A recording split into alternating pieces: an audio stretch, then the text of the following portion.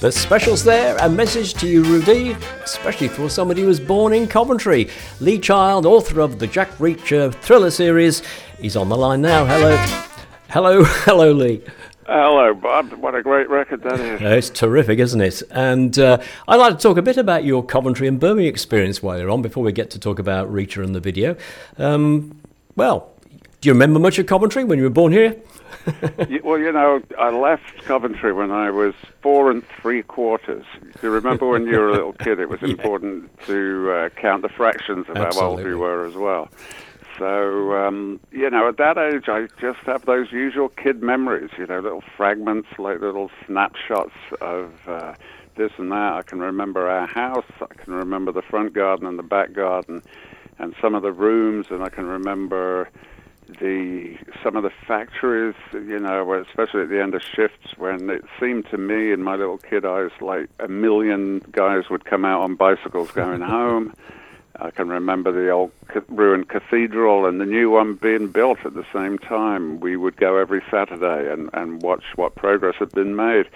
So I don't really have any coherent memories of Coventry, but it's all there as a background, yeah. Yeah, and then you moved to Birmingham. But in Coventry, you were born in Stashall, was that right? Yeah, that's right, and lived in a road called Ridgeway Avenue. Right, okay. Then you went to Birmingham. Where in Birmingham did you go to? Handsworth Wood was where we went to. My dad was a civil servant, and at that time, what they did, as you got promoted up through the ranks, you got moved around every few years.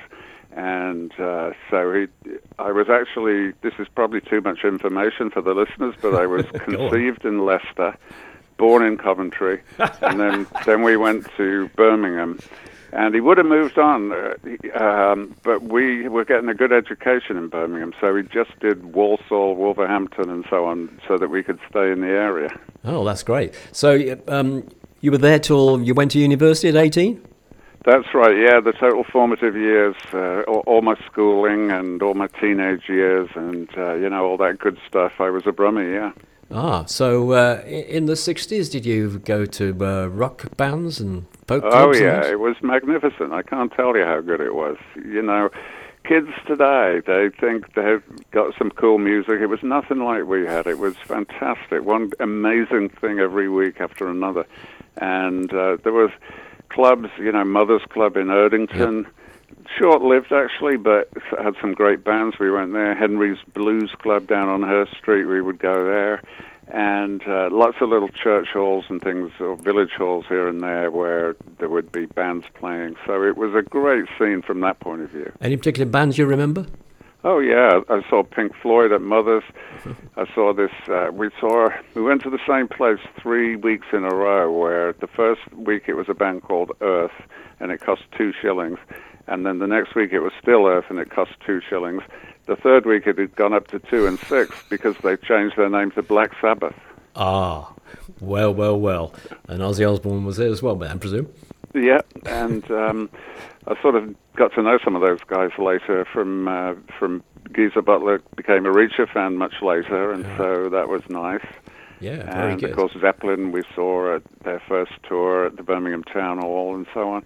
It was just a great period for music. It really was. Well, I'm 10 years older than you, and I was a Birmingham lad, lived in Hall Green, and went to Moseley Grammar. You went to King Edward's, but 10 years back, the bands in that time were people like The Move, the Applejacks, what was it else was I thinking of? Carl Wayne and the Vikings. Carl Wayne joined the Move, and so on.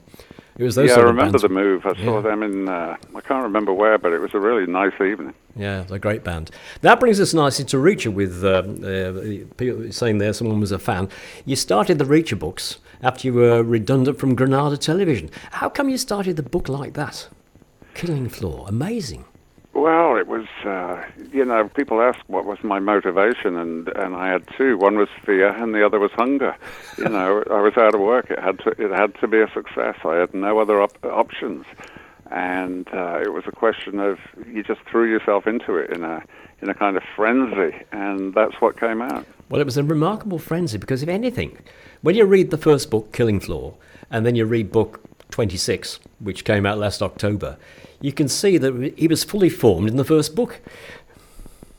He was, yeah, and as a matter of fact, as a coincidence, tomorrow is 25 years since Killing Floor first came out.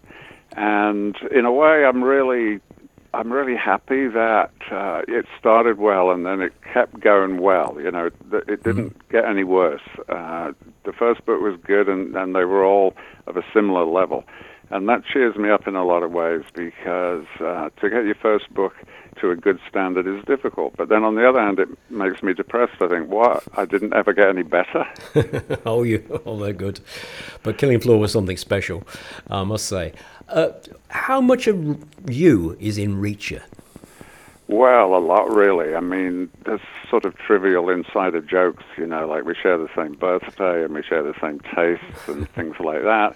But I think in general it's not possible to write fiction without putting a lot of yourself into it, especially a series that revolves around one character. You've got to give it some reality, and the only real reality that you deeply know is yourself. And so, yeah, the quick way of saying it is Reacher is me if I could get away with it. If I lived in a fictional universe where there was no consequences to what I did. You know, which means it's wish fulfillment. This is what I wish I could do, and happily a lot of other people wish they could do it as well. That's why he's so popular. Agreed. What about the street fighting?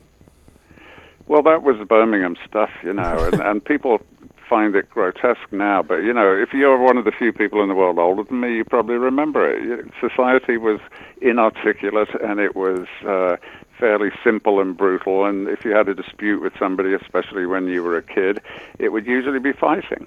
You know, that's how it was, and it seemed normal to me, and I was very good at it, and so it was no problem. Oh, excellent. Now then, some of your time you spent with Stratford in Stratford-upon-Avon with the Royal Shakespeare Theatre, I gather. I did, yeah. I loved that. I loved the theatre. I went sort of by accident. My mother took me, and I went very reluctantly when I was about 9. But I was spellbound by it, and so I became obsessed with theatre from that point on. And when I was old enough, like, you know, 16, 17, I went down there and just knocked on the door and said, is there something you can let me do to help out? You know, these days they would call it work experience or intern or something like that, but back then there was no formal system for it. So I was just a kid hanging around. And, yeah, you know, I helped out with a few things. They were very patient with me, and I loved every minute of it. Great. And did that help years later getting involved with the Reacher video?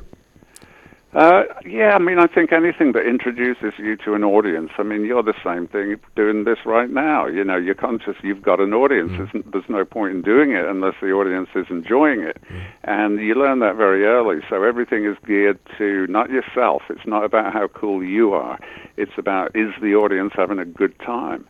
And you can learn that through many different avenues, and theatre and then television was how I learned it, and then books, and now Reacher on television is sort of full circle.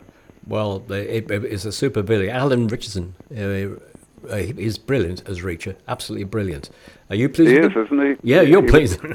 I'm pleased, yeah. He was a lucky find, and yeah, he really does it well. And fortunately, we got him signed up forever, so as long as it runs, he'll be Reacher. Oh, well, the ultimate question then is, number 2, when? Yeah, you know, number 1, you never know. We thought it was great. We were very happy with it while we were making it, but you never know until the audience has had its say. And the reception was overwhelming. It was a big hit. And so, yeah, it's renewed now for a second season. Excellent. And we'll be starting thinking about that very soon. That's great news. And just what you've got your book 26, Better Off Dead, coming out in paperback the end of this month? Yeah, that's right. Yep, and then you've got number 27, No Plan B, at the end of October.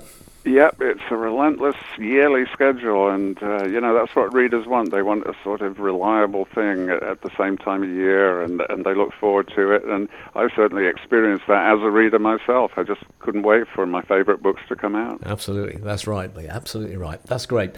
Lee, thank you very much for coming on and talking on the show. It's a pleasure to have you here, and it's nice to hear someone talk about Birmingham and Coventry in the way you have done as well. Are you coming up for the City of Culture?